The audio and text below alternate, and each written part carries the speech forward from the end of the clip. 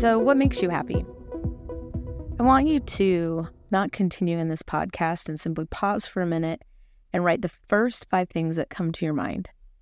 What are some things that truly make you happy? We were able to get some answers from some of our listeners and some people that aren't our listeners. Just simply asking people, hey, what makes you happy? Here are their responses. Pets, games, biking. I love the qualifiers on this one. Reading an actually good book, Disneyland, Pokemon, YouTube, my family, and cute animals and babies. I know that if I were to comprise this exact same list, one of the things that would be on there would be gift giving. I absolutely love to think about, ponder, and give gifts. However, the gift giving has to be my own idea and on my own terms. I don't want someone coming and saying, hey, you got to give a gift. I don't do well with the obligatory gift giving, but I absolutely love to do surprise giving and to completely surprise my kids, completely surprise whomever it is. That said, Paul is talking to us a little bit about things that make God happy.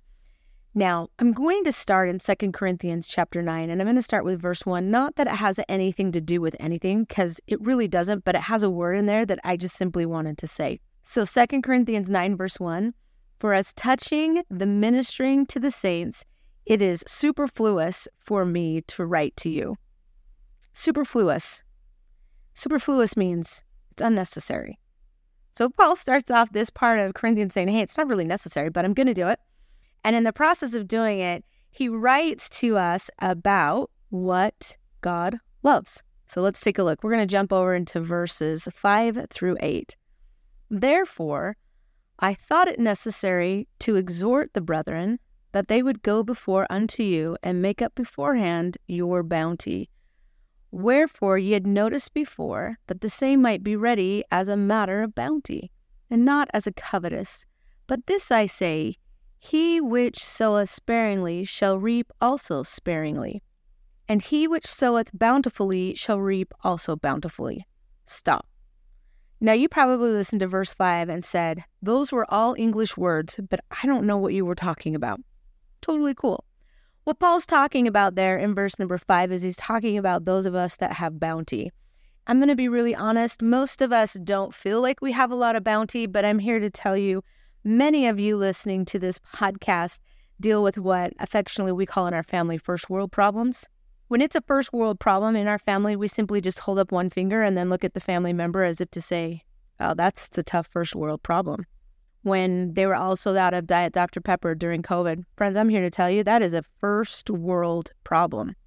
That's a really big first world problem. When, you can't get the snack that you want at the movie theater, I'm here to tell you, my friends, that is a first world problem. And you and I, we have lots of these first world problems. And here's Paul saying, look, when you have bounty, you should be able to be ready. That same might be ready as a matter of bounty, right? Be ready with your bounteousness. Then verse number 6, I love Taylor Swift. Paul quotes Taylor Swift all the time, just different than how she's saying it. She's saying karma is a cat, right? We've talked about this. Karma is a cat. Paul says, he that reapeth what you sow. That's karma is a cat, isn't it? And then we jump down into verse 7. Every man according as he proposeth in his heart, so let him give, not grudgingly or of necessity, for God loveth a cheerful giver. Did you catch what makes God happy? God loves it when you and I can be cheerful about giving. Verse 8, and God is able to make all grace abound toward you, that ye always having all sufficiently in all things may abound to every good work. Now, you again may be thinking to yourself, Candace, that is all good and well, and I get the whole karma and then the reap what I sow. I get all of what you're saying, but I really don't have bounty. And I get that. We live in a very deficit-focused society. In fact, I decided to try a little experiment for myself recently. And that is when I'm writing in my journal, after I conclude writing about whatever the day was, I write the word gratitude. And I try to come up with 3 different things every single day that I'm grateful for. What I've noticed is finding those three things isn't very difficult. And the reality is, although I feel constrained sometimes financially, I feel constrained sometimes with time, I feel constrained sometimes wishing that I had new carpet, or there are some really great shoes that I wanted to buy the other night that I didn't. Friends, that is a first world problem. And I have bounty. Now, a really cool guy, you might have heard of him, his name's King Benjamin. King Benjamin, in an attempt to help us remember this principle, over in Mosiah chapter 4, teaches it a little more clearly than you might have felt Paul did. So let's take a look at Mosiah chapter 4, verses 19 through 25. We start here in verse 19. For behold, are we not all beggars? Do we not all depend upon the same being, even God, for all substance which we have, for both food and raiment, and for gold and for silver, and for all the riches which we have of every kind? Now, that's a pretty tough question, because a lot of us want to say, yep, I totally made that money myself. Okay, cool. Glad that you made that money yourself, but who gave you the air that was in your lungs that allowed you to breathe so that you could actually show up to your job? The reality is if we break it down all the way to, in mathematics, they would call it prime numbers. If we break it down all the way to prime points, it all goes back to exactly what King Benjamin is saying. Do we not all depend upon the same being, even God, for all the substance which we have? And the answer to that is, yeah, we totally do. Verse 20, and behold, even at this time ye have been calling on his name and begging for a remission of your sins. And has he suffered ye have begged in vain? Nay, he has poured out his Spirit upon you, and has caused that your heart should be filled with joy. And has caused that your mouths should be stopped, that you could not find utterance, so exceedingly great was your joy. And now, if God, who has created you, on whom you are dependent for your lives and for all that ye have and are, doth grant unto you whatsoever ye ask, that is right in faith, believing that ye shall receive, oh, then how ought ye to impart of the substance that you have one to another? Do you get what King Benjamin is saying? He's saying, look, we pray to God all the time to help us out and to give us things and to help us get through. And he's saying, okay, God does that, especially if it's right for us. Then shouldn't we be doing the same for others? I think I really learned about this principle of just being willing to give when I had the opportunity of going backpacking in Peru. I was able to get connected with a company there in Peru that actually was owned and operated by a member of the Church of Jesus Christ of Latter-day Saints, which was really cool because all of the tour guides that I had the same fundamental beliefs that I had, and then subsequently were providing different insights into some of the areas in the ruins that I was visiting.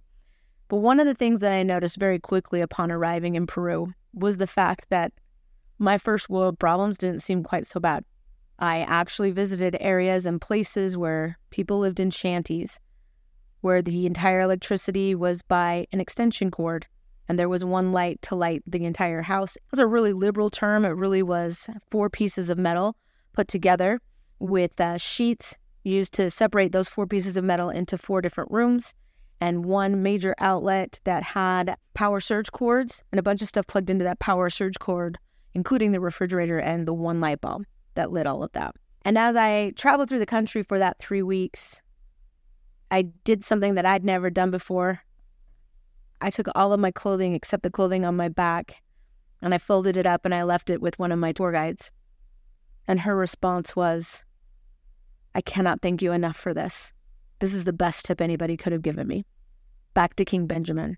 And if you judge the man who putteth up his petition to you for your substance, that he perish not, and condemn him, how much more just will be your condemnation for withholding your substance, which doth not belong to you but to God, to whom also your life belongeth, and yet you put up no petition nor repent of the thing which thou hast done.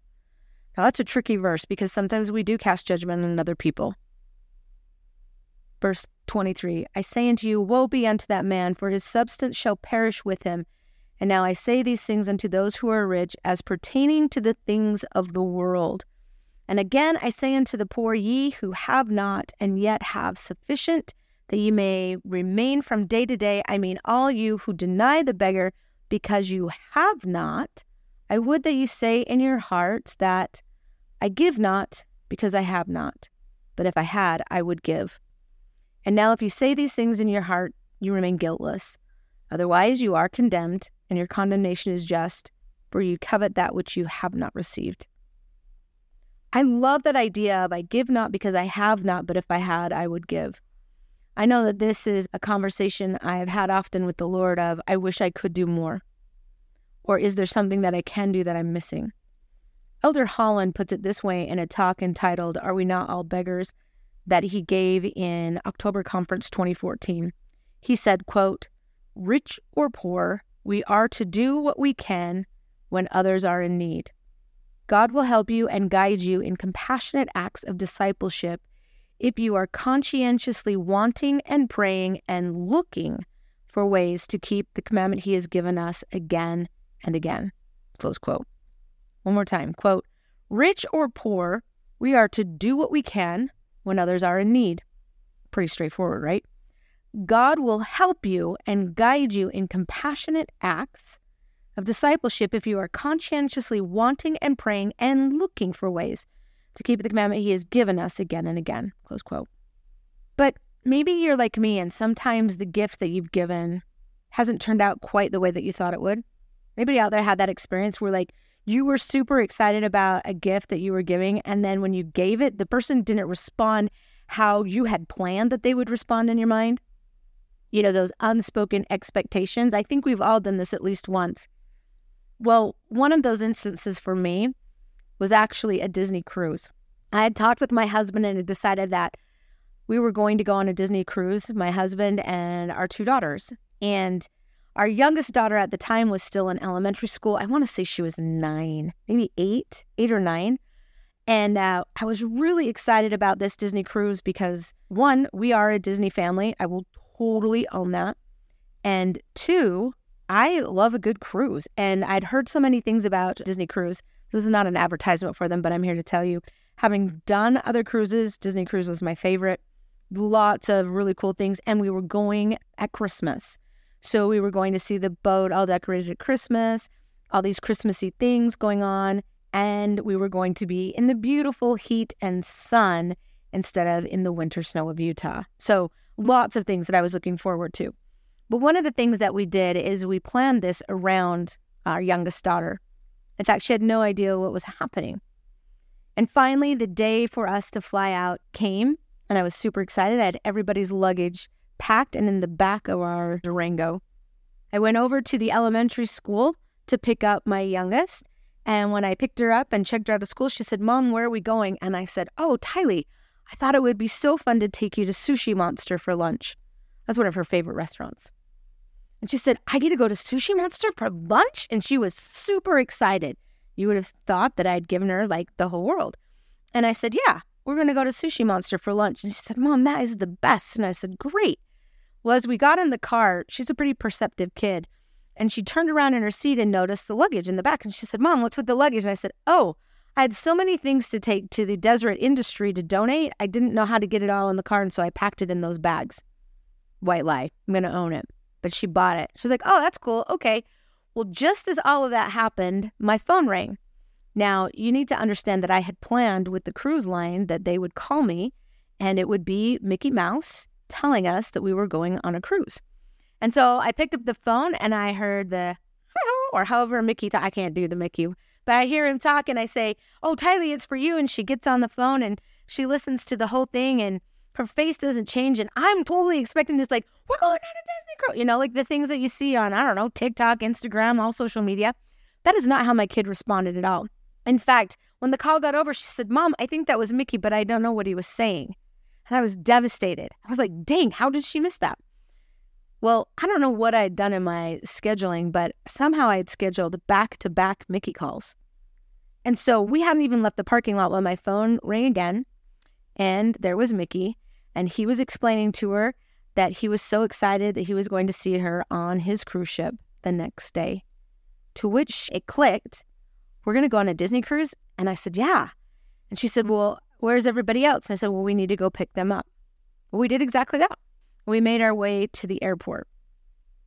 As we're pulling out the luggage, made it through security, go into the airport, my sweet 8-year-old turns to me and says, "So, Mom, when are we going to Sushi Monster?"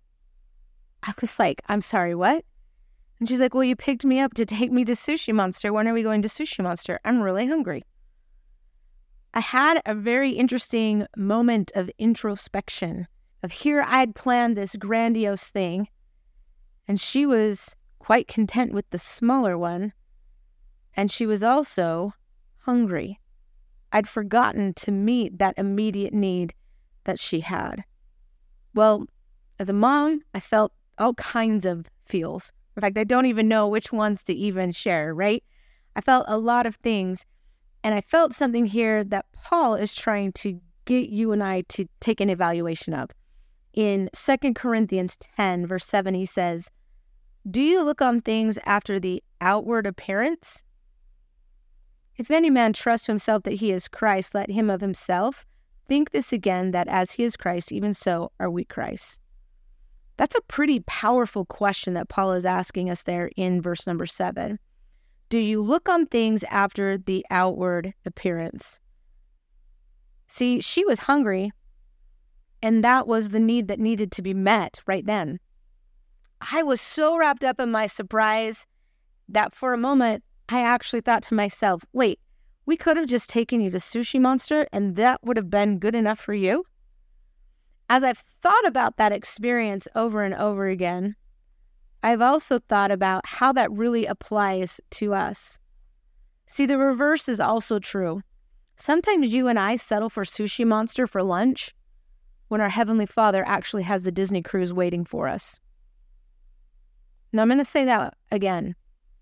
Sometimes you and I settle for the Sushi Monster for lunch when Heavenly Father actually has a Disney cruise that's waiting for us.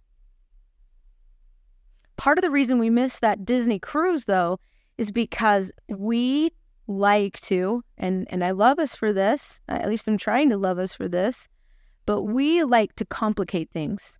We like to make things the most complicated that they can possibly be. And in verse number 5 of chapter 13 of 2 Corinthians, Paul points something very simple out to us. Like, and by simple, I mean it's super simple. It's 2 words at the beginning of verse 5. He says, examine yourselves.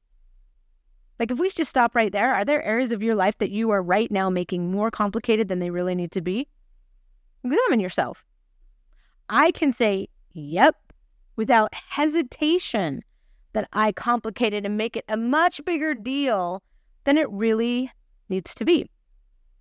So Paul is saying, okay, examine yourselves. Then he says, whether ye be in the faith, prove your own selves. I love that word prove, because prove means test it out. Test it out. See. And Paul says, see what? Prove your own selves, know ye not your own selves how that Jesus Christ is in you, except ye be reprobates? So he's saying, hey, do you have Christ? Have you proven that Christ is in you? So, in other words, are we living the gospel? See, when we truly live the gospel, this is what happens. Take a look at chapter 11, verse number 3. I love this. And we're going to hit this idea a couple of times because Paul comes back to this again and again in these letters. Look at 2 Corinthians 11, verse number 3. But I fear lest by any means, as the serpent beguiled Eve, though his subtlety, so your mind should be corrupted from the simplicity that is in Christ. Did you catch that? Examine yourself. Go prove and see if Christ is in you. Because why? It's the simplicity.